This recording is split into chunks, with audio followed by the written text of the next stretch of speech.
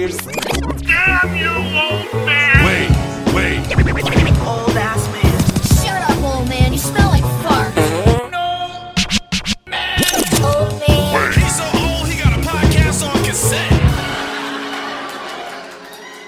Fuck, you're old. Damn it, Wade. And welcome to the Old Man Wade Show. I'm your host, the God of Stubborn, the Lord of Laughter, Old Man Wade. And this is an wow. This is an episode I've been trying to do for almost a year since I wrote this article years ago. Well, not years ago, a year ago. It's the top 100 comic book characters of all time, by my opinion, obviously. And every time I tried to do it, it just didn't work out. There were conflicts between like scheduling and the people I wanted to do. Just like, I can do it this day, and I couldn't do it this day because I work overnights. But since I'm out on Workman's Comp for a while, I said fuck it and contacted Mary, the Sapphic Geek. Hello. You might remember Mary from the episode we did when we started talking about. We did a lot of Batwoman talk. We did a lot of talk about the LGBTQ plus community. We made fun of what the hell was it? BDSM Superman. Yep. So, how are you? I'm doing alright. Honestly, like, not much really going on. I made a bunch of, like, resin crap last night, so everything on my desk is covered in it. But isn't it a good look when you look at it and go, yeah, I made that mess? Yeah, no, it's great. It really is. I got some glow-in-the-dark pigment, so I'm making glow-in-the-dark earrings for my wife. Ooh. I made these cute little glow-in-the-dark turtles. That's pretty damn cool, actually. I turned 30, and I'm a white woman, so we naturally turned to crafting, apparently. I'm not making that the title, but I am absolutely laughing at that. So before we get into the list, where can people find you? Tell us, just in case they, I don't know how they can forget you, but tell them where they can find you, what you do. You can, first of all, you can find me primarily on Twitter at Sapphic Geek. I also am the co-editor-in-chief for Comics Unmasked. We also have our own podcast called Panel to Panel, where it's myself, James, and Travis. We're three, I'm going to be polite here and say dumbasses, who just talk about comics. And yeah, it's really, honestly, there's really not much else to it, you know. You can find stuff at comicsunmasked.com, you know. Yeah, and I've been on the show a couple times, and you guys are fantastic. You say dumbasses, but y'all are fun. Y'all are fun to talk comics with because you're knowledgeable. That's one of the best things about it. Is so like when we're having a conversation, it's not like I'm talking to someone who only knows the movies and the TV shows. Y'all know the movies and TV shows and the actual comic books. Yeah, we do have a lot of fun. I made the boys do a Mad Lib the last episode. What? I had a book of Justice League Mad Libs I got years ago, so I sprung it on them at the end of the episode. I kind of wish I was there for that, because Superman flew up the pig's butthole. Pretty much. That's about how well it turned out. Oh, man, you know what? I feel like I need to do this. I need to find a way to do that for my show. Just random Mad Libs, and just because the people who I have on my show are goofy as can be and super intelligent, so I'm just kind of picture the stuff that they would come up with. I feel like it'd end up like a Harley Quinn episode. Batman fucks bats. I fucking love that show. Isn't it like? Is this where you fuck the bats? Oh my god! Did you read the Eat Bang Love Tour? I've read the first 2 issues. I haven't caught up on it completely, but I loved what's there. It's so fucking. I think it's like T. Franklin. I think is. Yeah, it's T. Franklin. Killed that. It was the perfect like interlude between season 2 and season 3, and I loved every minute of it. And like Poison Ivy, like dealing with her issues and it coming out at the end why she is the way she is, and just all the random shenanigans, and Hush getting kicked in the nuts was fantastic. Have you gotten to Nightwing yet? I have not. Okay, then I won't say anything else. I'll drop it. I'm sorry I even said the whole thing about Hush. My apologies, but I won't say anything. No, Hush could always use a swift kick in the nuts if you ask me. He's one of... I never understand him. Like, at all. Like... I think he was one of those villains that worked in the initial story. But it's kind of hard to... I don't know, I've always found it a little difficult for certain Bat villains to go beyond their initial story. Because what else can you do with Hush after... haha, plastic surgery to look like Bruce Wayne. Like, what else can you do with him after that? And it's so weird because it's like he's low budget chameleon. Yes. And I hate to say that about Batman villains and compare them to Spider-Man villains, because Batman villains I really feel are superior, no pun intended, to Spider-Man villains, with the exceptions of like the Norman Osborns and Otto Octavius. But even then, Otto Octavius was horrible for up until 10 years ago, maybe? Sorry, I had to refill my drink. Oh. Cheers. But... yeah, like, up until recently, Otto Octavius has been a horrible villain. Like, so... Yeah, I tried reading Superior Spider-Man, and, like, it was good, but something about it, I couldn't get into it. It's not for everybody. It's funny. I kind of read it just as a fuck you to everybody else who was like sending Dan Slott death threats. And I'm reading this, and I'm like, I don't get what everyone was mad about. It wasn't like the greatest thing ever? No. Was it fun? Yeah, it had its moments. But I thought the premise was a really, actually, I thought it was a really kind of an inventive premise. Like, yes. What would your greatest villain do if he suddenly wound up essentially in your body? Mm-hmm. And I love that he tried his best to be a hero. And I liked Superior Spider-Man more after the comic book ended. I liked him in was it Spider-Geddon? I think it was. I liked him in Spider-Geddon. I liked him in the Into the Spider-Verse comic book series they did. I just wasn't a huge fan of it. It got old real fast. Does that make sense? Yeah, it does. So I was just like, but I did really enjoy the Superior Spider-Man they did. It was like right around the War of the Realms. That was an incredible comic book, and it just ended. And I was just like, Javi, my co-host and brother in arms, we were talking about it, and when he told me it was ending, I was like, all right, I'm not reading it anymore. Because it's like, I hate reading things when I know it's coming to an end, especially when it's a character that I'm really starting to enjoy. See, unfortunately, I'm one of those Spider-Man readers that walked away after one more day, and by the time I even felt ready to kind of go back to Spider-Man after that book released, I was already too far gone, and to be honest, I don't want to play, 8 years of catch-up or whatever, Yeah.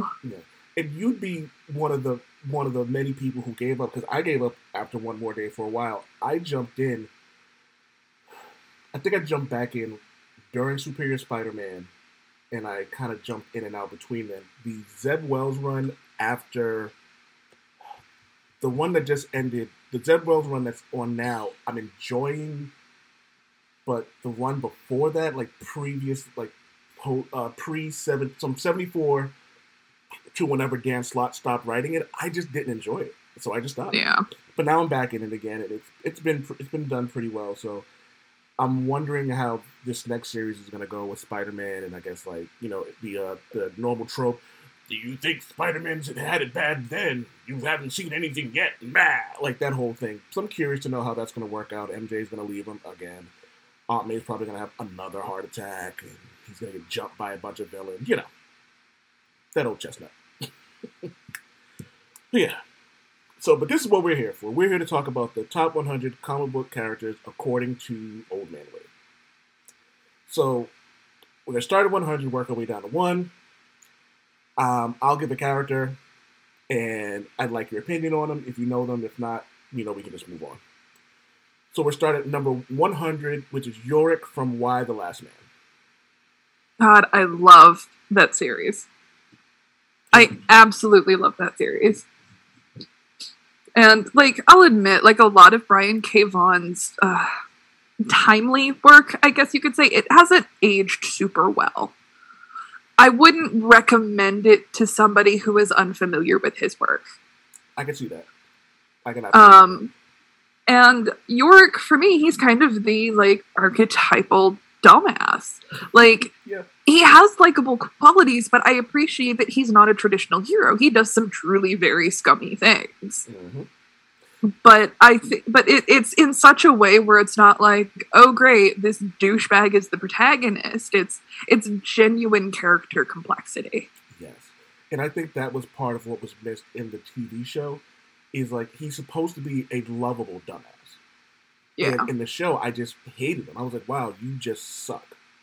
I was gonna wait for the show, and then I heard it got canceled, and I'm like, then I should probably just not waste my time with this. Which brings me to number 99, which is Agent 355, who's honestly, like, if it was, we're not going there, because I read, the first time I read what happened to her, I cried. Like, I did as well. I cried. So, the woman playing her last name is Romans. If for nothing else, watch episode 1 just to see how great she was. Like, she was the perfect representation of that character. You could see the way she interacted with York initially, where she was like, God, you're just another privileged white man. And then kind of changed the way she looked at him because she realized that, like, she had a job to do. Yeah. It didn't really... Now, go ahead. Oh, I was going to say, in the TV show, do we ever get to Allison?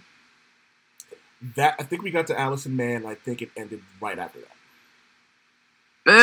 Oh, she's my favorite. She was such an asshole. One of my favorite moments from that series, it was when she goes, be careful, you have a big heart. And he goes, oh, that's so sweet. He goes, no, you don't understand. Having a big heart isn't good. I love how much of a caustic gay bitch she is.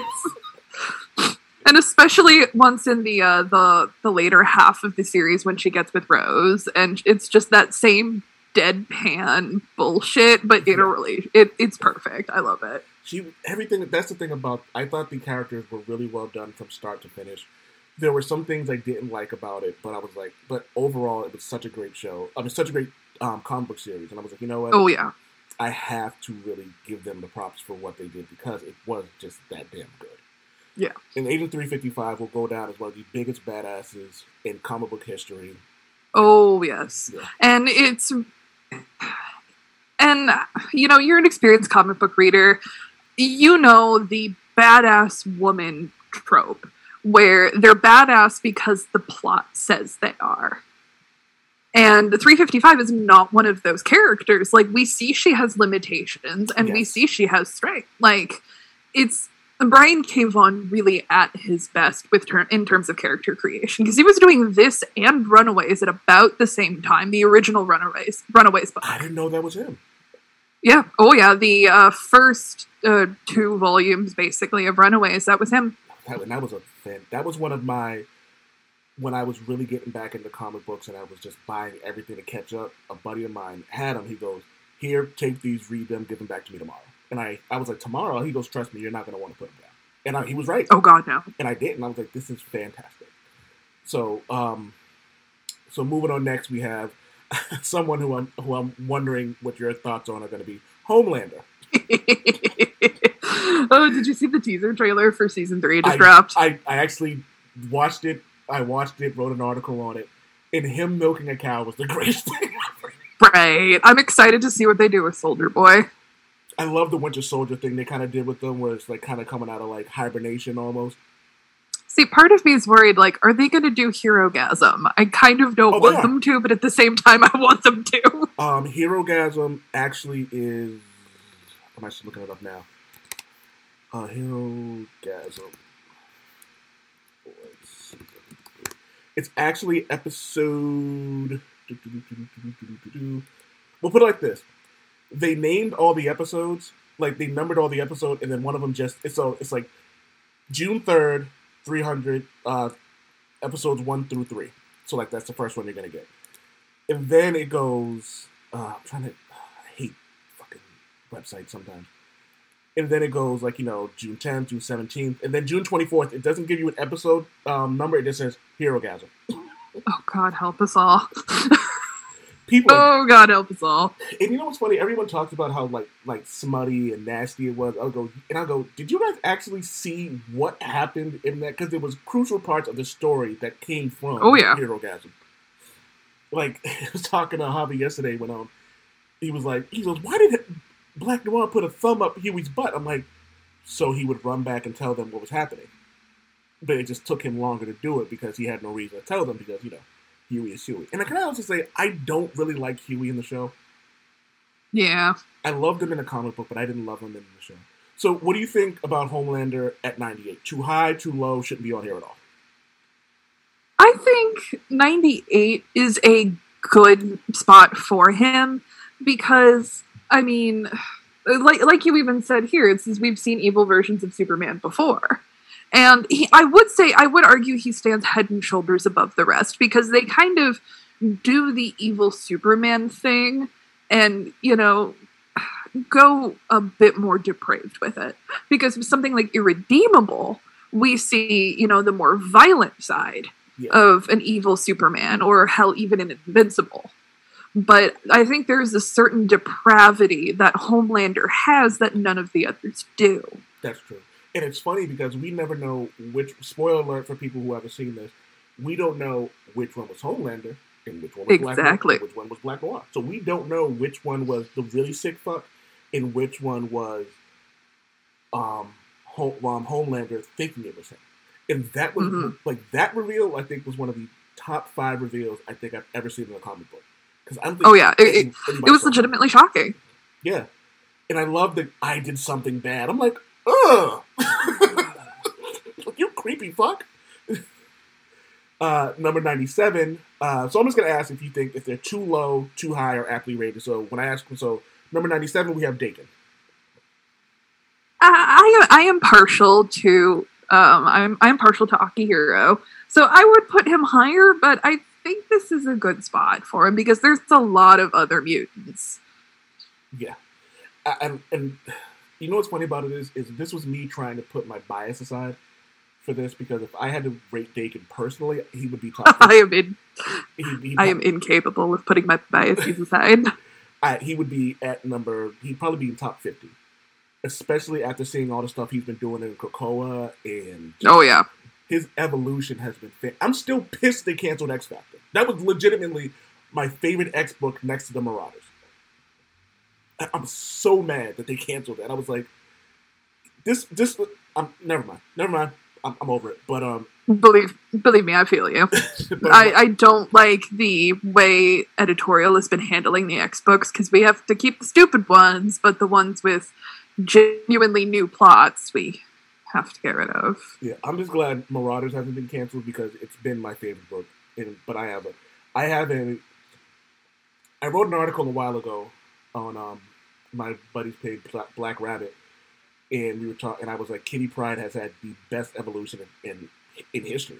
No one has evolved no one has evolved perfectly except for her. From when she was just, and actually the name of the title was Kitty Pryde from timid teen to Red Queen. See, the hilarious thing is you sound like my mother-in-law. Is that a good thing?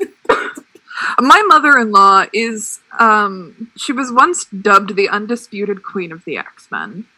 Oh, wow. And she has, I have to stop and tell you the story because I think with your number one spot, I think you would appreciate this. Sitting in a basic frame. Don't spoil it. Save that story. No, I'm dropping off her prized possession. Sitting above her bed in a basic frame is an honest to God X-Men number 1. Are you serious? I am absolutely serious. I would put it at about 2.8, but she bought it for a few $100s with her paper route in the 1980s. She still has the receipt. She let me go through her X-Men boxes, and she has pretty much everything, starting consistently, I'd say, through the mid to late 70s, and she even has a few of the early 60s books as well.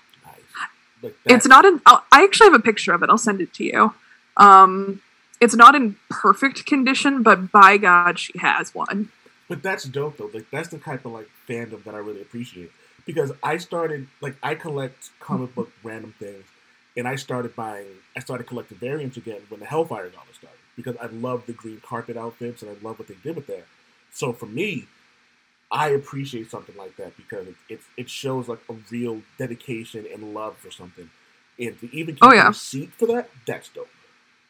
And here's one more little interesting tidbit before I take about half a sec. My wife's middle name is Rachel. Can you take a stab where that came from? Prestige? Yes. Honest to God, that is where Rachel came from. That's dope. I like that, though. I like shit like that.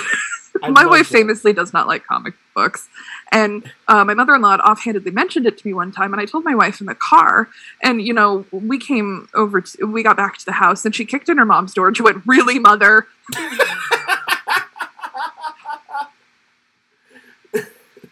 So I'm assuming that you and your mother-in-law go on and on about the comics, and your wife is just sitting there like, ugh. Oh, yeah. Both of my in-laws. There's a picture of them from the 80s dressed as Supergirl and Mon-El for a Halloween party. Oh, that's dope. Can I ask you a question? Have you seen She-Ra on Netflix? I have. Does your wife give you the Mermista? Yes. We actually started rewatching it a little while ago just to have something to put on while we're eating dinner. And we're still in. We've just finished the first season, and I actually looked at her and went, "Am I the Seahawk to your Mermista?" I almost spit my beer out. So, my work bestie Krista, they were telling me, "You gotta watch this. And I was like, "All right, fine, I'll watch it." So I started watching it, and I'm like, "Okay, this is cool." And then it just kept getting better and better. Yeah. And so it was Thanksgiving. We were both at work, and we both happened to be in a specific part of the building where we could just watch it. There was nothing going on. It was so bad, like nurses were like laying on beds. It was so dead. It was like the perfect night. So me and Krista sat and watched, I think, 7 or 8 episodes of She-Ra. Now they've already seen it already,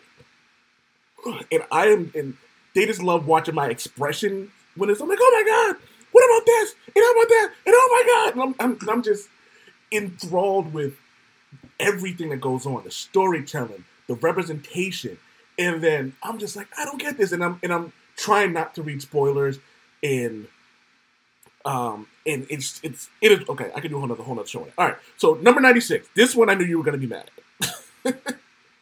I knew when I sent this to you that you were going to be mad at this. I have Gambit at 96. I was a little grumbly. I really wish I could have watched you just angrily like grimace at some of the spots here. So I'm guessing you think it's too low, because if I'm not mistaken, you're a huge fan of Mr. and Mrs. X. I do like Rogue and Gambit, and I find Gambit to be kind of that. I grew up on the 90s cartoon, like a lot of us did, and he was kind of the suave jerkbag. Yeah. And I think there is just something endearing about him being a dick, but he's not maliciously so, if that makes any sense. It absolutely does, because I don't think Gambit does anything maliciously, period. Even when he's fighting people, Gambit doesn't look like he wants to fight ever. He always reminds me of someone who he's the epitome of, I'm a lover, not a fighter. But do not test him. Because, oh God, no. So where would you have Gambit rated if you were doing this? Where would you have him rated? I'd probably have him maybe not in the top 50, but closer to the top 50. I can see that. And I knew that was going to be this is one of the many ones that I think people were going to have a problem with, was Gambit this low. And it was funny because I spent more time rearranging people on here than I did anything else. And I think this might have been the one where I wish I would have made it higher. And this was one of the ones that I couldn't get my bias away from, because I'm not really a Gambit fan. I'm appreciating him. I appreciate him, and I'm starting to appreciate him more. But he's not really like my bag. You know what I mean? Yeah, and if you remove kind of like personal connections, this is a logical spot for him, because he's not the most dynamic or inventive character, but he still has had a large impact. Absolutely. One of the things I also did when I wrote this article was trying to figure out what they had the superhero moment. I don't know if Gambit has had that moment yet. No. And that was the part that really befuddled me, because he's been around for a very long time and he still hasn't had that superhero moment. It seems like all of the other X-Men, including Jubilee, have had that defining moment. And Gambit has always seemed like a B character. Yeah. So I think that's actually a good way to describe him. He's kind of like a B character in an A-list movie. all right. Apparently I did this wrong. Yeah. Oh, the number. Yeah, I think I did this wrong. Apparently. So I think I numbered them wrong, but fuck it. We'll just put, Yeah, because this next one would be 95. Oh, yeah, so I see where I messed it up, but I got it right. So 95 I put Damian Wayne. Oh, actually, I guess you want him higher, lower, not at all. Oh, I just don't like the little shit. and that is why I have him on this list, because he's not supposed to be liked. And he knows he's not. That whole thing he does, I'm like, every time I want to see him, I go, I want to powerbomb that little bastard. I mean, like, because I think you referred to him as like a petulant and narcissistic child, and I absolutely agree with that. But actually, that's exactly what I called him. I called him a petulant, narcissistic child.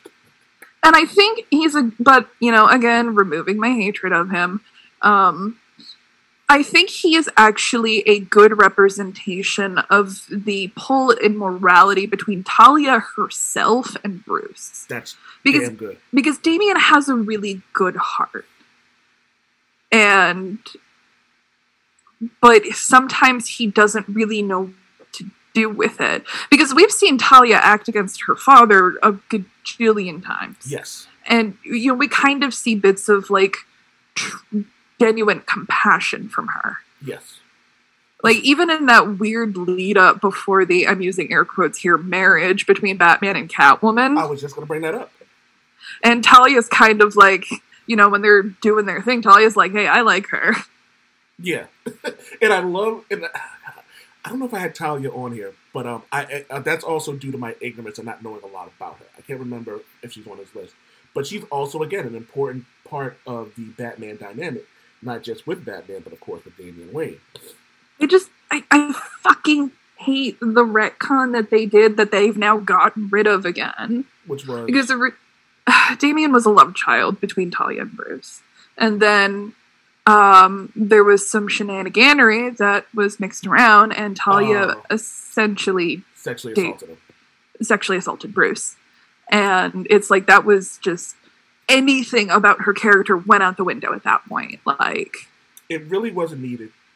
So, like, sometimes I think that when people use sexual assault, they don't use it in a way that makes sense. The only time I've actually seen it done well, Invincible. Boom, right there. Invincible. That's the only time I thought it was used well, because it was just, it wasn't a woman. Yeah. And sexual assault against men is extremely prevalent, but hell, in any kind of media, it's constantly played for a laugh. Yeah. And that's not right. And I feel like it was just sensationalist what they did. And one of the things I loved about it was when his father looked at him and she pushed herself on you, didn't he? And he just he was so upset with himself. He was upset with her, and he was disappointed that he didn't see the signs. Like, there was so much to Invincible that I could do a whole other episode on Invincible, but Invincible is actually my favorite comic book series of all time. Like, hands honestly, down. How great is that voice cast? Oh my god! Like, I would not flawless. have told you that Sandra Oh was a fucking incredible voice actress. Well, Sandra Oh has never done anything that's been bad ever. Oh, God, no. But it was years after the fact, kind of finding out that she did a bunch of voice work on even shit like American Dad and whatnot. Yeah, how dope is that? She was in Raya and the Last Dragon. I mean, she's done a bunch of voice work, and it's just not what I was expecting, but I love her. # Killing Eve. So, I'm sorry, I'm queen of the sidetrack. oh, you've heard my show. So, next up, number 94, we have Ultron. High, low, or aptly rated? I'd say on this list, aptly rated. If this was like a villain-specific list, I'd bump him a little higher. But I think Ultron suffers from writers who don't know what to do with him a lot. I agree. But 100%. I mean, and given the fact that he's actually like, you know, was able to do exactly what he wanted to do, Mm-hmm. I think that made him exponentially more terrifying. Yep. It took multiple trips to the future and the past Oh yeah. for them to like actually defeat him, and even then, we know him. I mean, he even more or less created children for himself, like Victor Mancha is a son of Ultron. Right. I forgot about that. Who was in Runaways was his first appearance, correct? Yes, I will always tie everything back to Runaways. I apologize. I'm okay with that. Number 94, I have Red Skull. I'm not gonna lie, my bias would not allow me to put a Nazi higher than that. Where would you rate him? I think exactly where you have him is a good spot. Next up, go ahead. Oh, I was just gonna say, like, he's a douche, and I don't think anyone should like him. You shouldn't. But, yeah. Again, when it comes to heroes who've actually done things that they said they were going to do, Mm-hmm. he did it. And I wrote in the article I wrote that the heroes are lucky that he underestimated Deadpool, which is something that people tend to do. And it's like, and they always find out, you guys are wrong. He may act the idiot, but he's far from it. Oh yeah. I'm gonna say I'm gonna go on record by saying that this one was way too low. I should have put her higher. I have Alana from Saga. She's That book breaks me. yeah. It honestly, like, she's too low. She's too low on this list. So that's my fault, everyone. She definitely shouldn't have been on. Should have been in the top 90. Should have been in like at least the top 75, if not the top 50. But, I mean, she is just such. I mean, and here we have Brian K. Vaughan yet again, writing another woman who has. Saga is just one of those books that it is not there to give. You're not there to have a fun time. You're not there to get lost in a cool story of space shenanigans. You are there to get ground into the dirt. mm-hmm. And Saga is a book that will terrify you, it will shake everything about you, and it will break your heart time and again. And the fact that every time something happens, Alana stands back up, you know? And that's the part about it that I think that gets lost around that is like she doesn't stay down ever. No. And I can't talk about how much I loved her in this specifically because like I was doing an episode where we did I wish you would have been on here for this. We did a top 10 draft of comic book movie and TV show hotties. So when I redo the show and I do it just for comic book characters, I'll make sure you're on for that. Ooh. But if we were doing straight comic book characters, Alana would probably be in my top 3 picks. Specifically because I love really strong characters. Like my three, if I had to pick a 3, well, she's probably my top 5. But my 3 favorite, Monet St. Croix is number 1, Kitty Pryde is number 2, and Jessica Jones is number 3.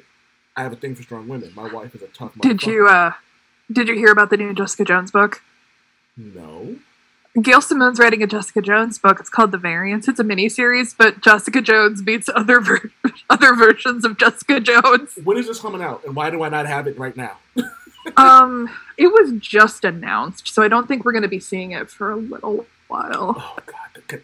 Can I get a guest writing spot and write for your website and talk about this? I mean, probably. So yeah, but Alana was too low at 92. I think this next person is lucky they actually broke the top 100, and we have Clint Barton. I don't think, and I was thinking about this yesterday as I was randomly like cleaning. I was just kind of like just thinking up stuff. I was like, oh, I'm just doing I'm cleaning, and I thought to myself, you know what? Clint Barton may be the worst Avenger. I always go with the Wasp, but Clint Barton is pretty bad. Like, Hey, we do not respect Janet Van Dyne on this side of the microphone. oh, we do not. Yeah, I love Janet. We do not. Okay. Oh no, we do not. Pardon self. But no. I will say this: she saved Ares' ass in the Mighty Avengers. Mm-hmm. But I think Hawkeye is one of the. I think he's a good representation of a true everyman superhero. Because Spider-Man is the archetypical everyman, but I still feel like there's too much plot armor with Spider-Man. Ooh. With Hawkeye, no. If he needs a swift kick in the nuts, somebody will give him a swift kick in the nuts. So, are you telling me? And I make a joke when I say this. So, fuck, I lost my train of thought that quick. So Clint Barton is the Jack Burton of the Avengers. Yeah. You know what? I wouldn't mind Jeremy Renner playing Jack Burton. That's someone who I haven't watched Hawkeye on Disney Plus because, well, I don't have Disney Plus, and I don't think I'm not the biggest fan of Disney itself, so I just tend to kind of like put it on the back burner. Gee, I wonder why, he said sarcastically. I don't like the MCU Jeremy Renner, like, you know, the one from the actual movies itself. From everything I've heard about the show, it's much more akin to Matt Fraction, and I think he's really handled Hawkeye the best in the last 20-25 years or so. I will say this was the best representation of Hawkeye that we've seen because they actually had time to develop him. But it's funny because there was a New Avengers issue where Clint Barton was talking to Echo when he was saying how, like, when you're around all these gods and super soldiers and I'm just sitting here with my little stupid bow and arrow, like, you never really think that you're going to be important. And I think that they showed how true that is, but also his relationship with Kate Bishop was something else. It wasn't as creepy as it was with the Matt Fraction one, because one of the creepier moments of that when Kate asked why she trusts him, and Clint said something, because you're the only woman I don't want to sleep with. I'm like, ew. Yeah. And granted, but unfortunately, that ties back to his history, because, I mean, ages ago, there's a scene with Valkyrie Brunhilde, and he kisses her unwarrantedly. I mean, it's sexual harassment. And she kind of knocks him out, and she's, you know, Valkyrie was introduced way back in the day to essentially be a parody of the feminist movement at the time. So every man is a chauvinist pig, rabble, rabble, rabble, men are stupid. And then she turns away and, you know, the thought bubble pops up and she's all like, not that I didn't like it. And I've always hated that. Can I tell you one of my favorite moments of women empowerment was Wonder Woman and Orion. Oh, God, when she, like, twists his... Yeah, and she was like, you will respect me. And he was like, I will. And it was just like, yes, go fuck yourself. I loved it because it was just like, because it was funny because I remember, because this is going to sound really corny and cheesy, but when me and my wife aren't around each other to give goodnight kisses, I send her a comic book kiss. So I have a specific photo album of comic book kisses, and one of them I was just randomly Googling comic book kisses, and one of them came up with Wonder Woman and Orion. And then I was like, oh, let me see how this happened. And I saw that and said, oh, we're not saving this picture. So at number 90, we have the better Hawkeye, Bullseye. I honestly think if this was a villains only list, I would have him higher, but because this is encompassing all comic books, I had to put him low. But I think Bullseye is one of the better villains because there is no redeeming quality to him. He's an expert at what he does. He's funny. There is no real backstory to him. He's just an asshole.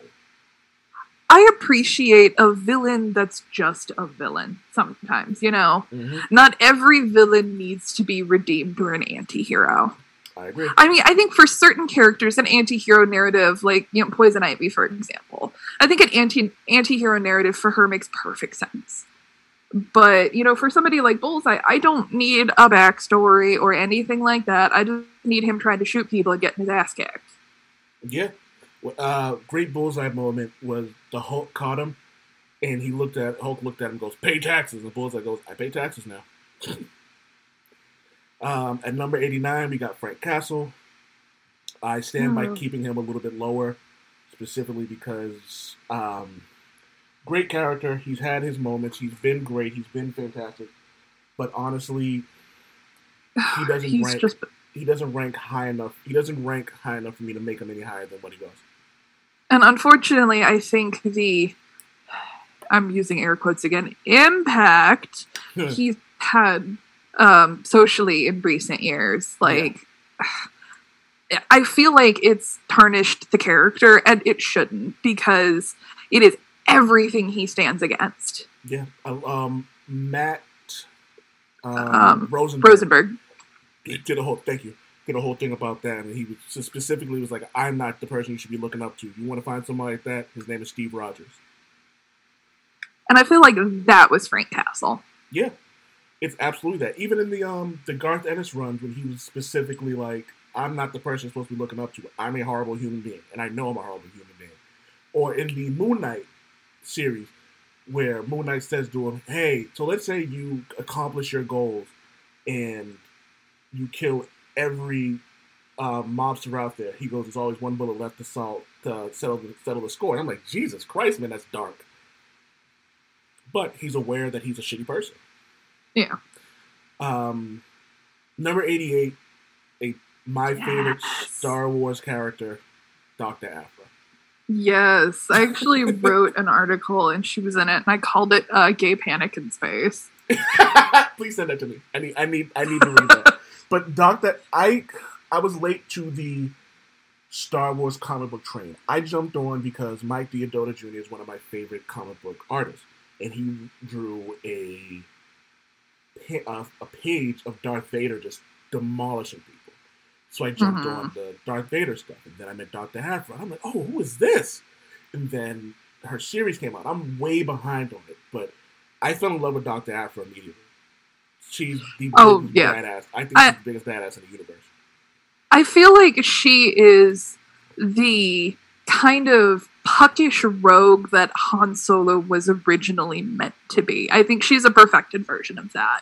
Oh, wow. And Good. I can't say it better, honestly. And I will be the first to admit, I am not a capital Star Wars fan. I like the movies. I have not seen Clone Wars. It seems like too much. I grew up on Star Trek. That is my wheelhouse. Like, we want to talk Picard, let's talk Picard. I'm there for laser swords and space wizards. But Dr. Aphra just, like, she pulls you in. Yeah, 1,000%. And she's super intelligent. She's super conniving, and I love her tech tattoo. Yes. I wish I would have saw that before I got my Iron Man tech thing going on, because it's so fucking cool. But she is just a badass. She tricked Darth Vader. Oh yeah, and I appreciate that she has moral quandaries with both the Empire and the Rebellion. Yeah. Because she will point out the logical inconsistencies with the Rebellion. And, she did grow up in the Empire, she was schooled there, and she realizes that it's not perfect, but internally, and I am speaking internally within the Empire, it's not a bad life for the average citizens that live there. Yeah. I'm not making a declaration, I'm just referencing an issue where she talks about it. Everybody heard that she made a declaration. But, and I appreciate that she points that out. She doesn't work for either side. She doesn't have loyalties. She's a little disturbed when the girlfriend that she makes think killed her is working with the Rebellion. She's like, please don't tell me that you're there for Hope. Please don't tell me you're here for Hope. God damn it, you said Hope. Number 87, we have Aquaman. High, low, aptly. Oh god, James is gonna kill me. But I'd say that's apt. Aquaman is James's favorite superhero. And I meant to see if he wanted to jump on. Completely forgot about that. I think he may have actually had to work today. Oh, okay. So he can't kill me too much now. I just think that Aquaman has a history that's a little too ridiculous at times. I mean, the character has evolved far beyond Super Friends. But I think just the stigma stayed with him too long that it made it difficult to tell serious stories to anyone who wasn't a pre-existing fan of Aquaman. Yes. And I was lucky enough to kind of jump on Aquaman New 52. So I got all the good shit. Yeah. As much as I want to punch Jeff Johns in the face, he does write a good Aquaman. Is Jeff Johns a dick and I just don't know? Yes. Oh. He did some... I want to preface this. I'm a fan of Zack Snyder's movies, but I'm not a capital Zack Snyder fan, if that makes any sense. I saw Dawn of the Dead back in, 2004, and I'm like, oh my god, this is so gory. I love it. Yeah. Sucker Punch, all of that. And I am a staunch supporter of Ray Fisher. And Jeff Johns has been exposed of doing a lot of shady shit. There's the scene in the Snyder Cut where Cyborg hacks the ATM machine and puts a bunch of money in that lady's account. Yes. Come to find out that Jeff Johns essentially removed that from the Whedon Justice League cut and then stole it for Doom Patrol. Because we see Cyborg do the exact same thing in Doom Patrol. Of course. All right. Because I've heard a bunch of people say like things like how much of a dick he is, so I just don't bother fucking with him. Yeah. And it was funny. So number 86, we have Mera. Oh, love her. What do you think? Too low? Too high? I mean, I'm partial to just women in general. But I would put her higher because her power level is terrifying. Because in the Rebirth Aquaman book, she knocks out she gets a dirty hit on Superman, and she knocks him on his ass. She solos the Justice League. Because this is when Arthur is off in wherever, and she briefly joins the Justice League.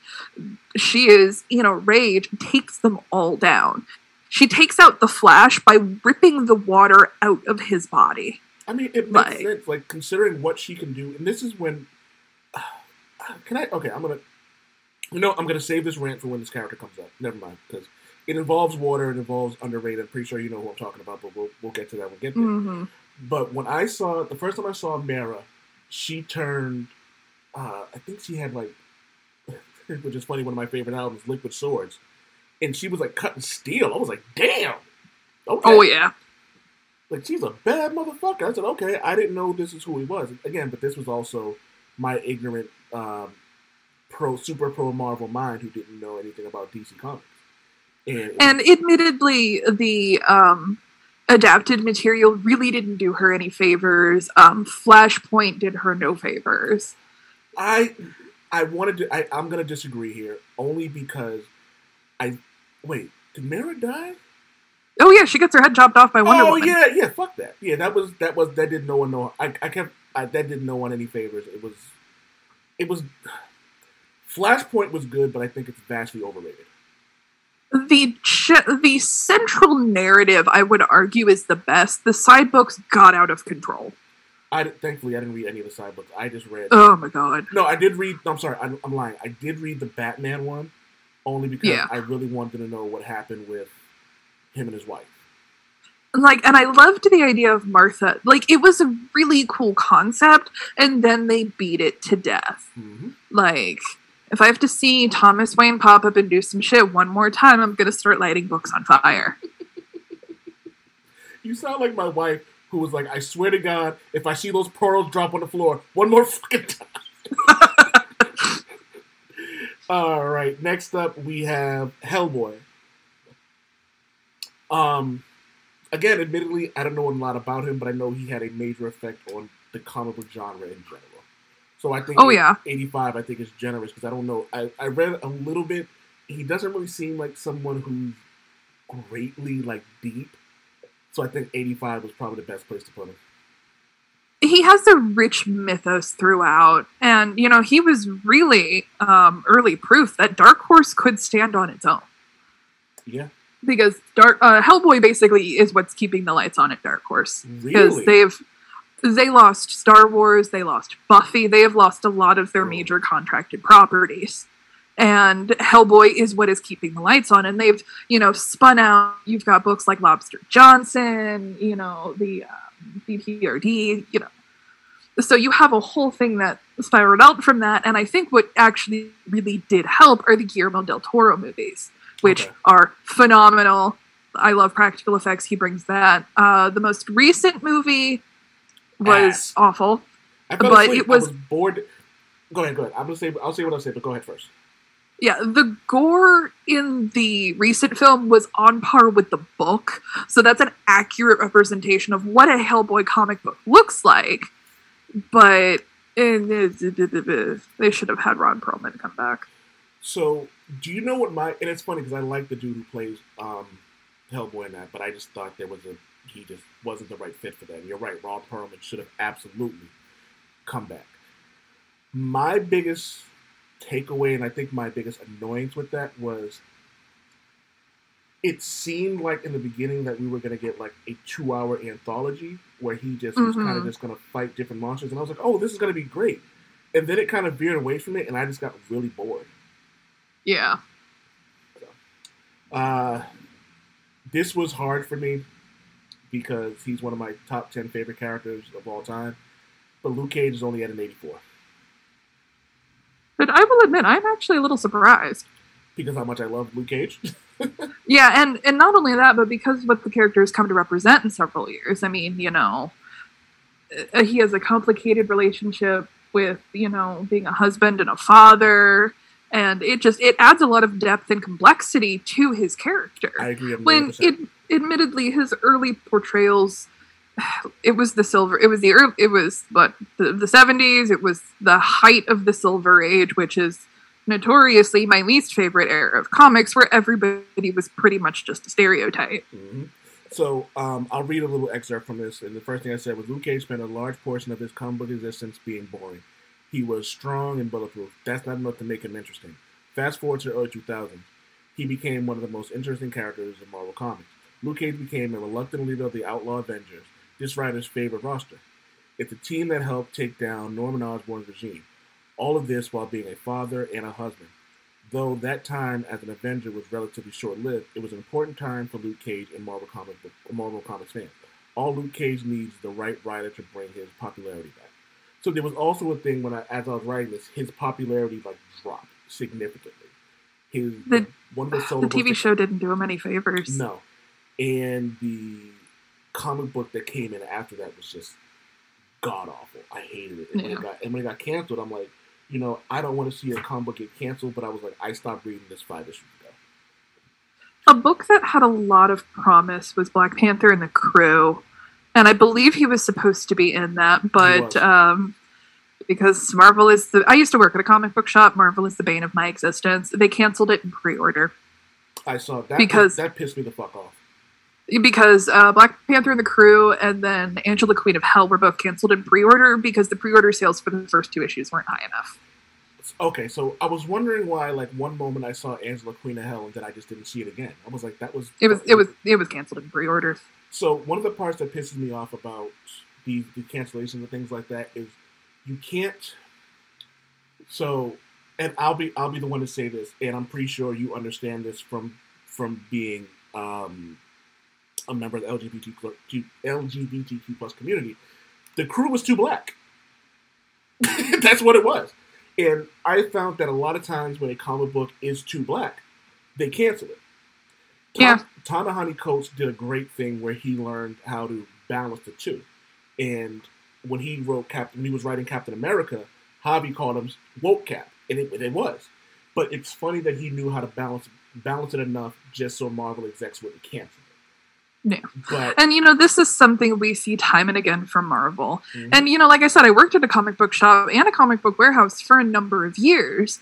And unfortunately, the bulk of the direct market, which comics base their sales on, you can buy as many digital books as you want, and comic companies will still go by the Diamond single-issue pre-orders. I've heard nothing but bad things about Diamond in general. Oh, Diamond is awful. I actually have some pictures buried away on my phone of, the broken pallets and ripped-up books we used to get. Because their shipping was just awful. I have nothing good to say about Diamond. I have. I used to work at a comic book shop for Store Credit, And so one of the comic owner was telling me like he would just get these like so when he would have to be careful because normally you would just use a box cutter to open a box. And and he would say that like he had to stop doing it because they packed it so poorly that it would rub off on the covers. Exactly. Because I used to work for a Midtown like distributor. I mean, so we're talking that level. They would do, $1 million of sales in like a month or whatever, Diamond's biggest account. And we would get thousands of books a week. And, I mean, at least a fifth, I think, of all the Marvel books we had to damage out because the covers were, we called it cover pull, where the color pulls off of the cover. If you handled them too long, your fingers would be black from the ink bleeding off the books. That's a fucking shame. Oh, yeah. Damn it, Wade!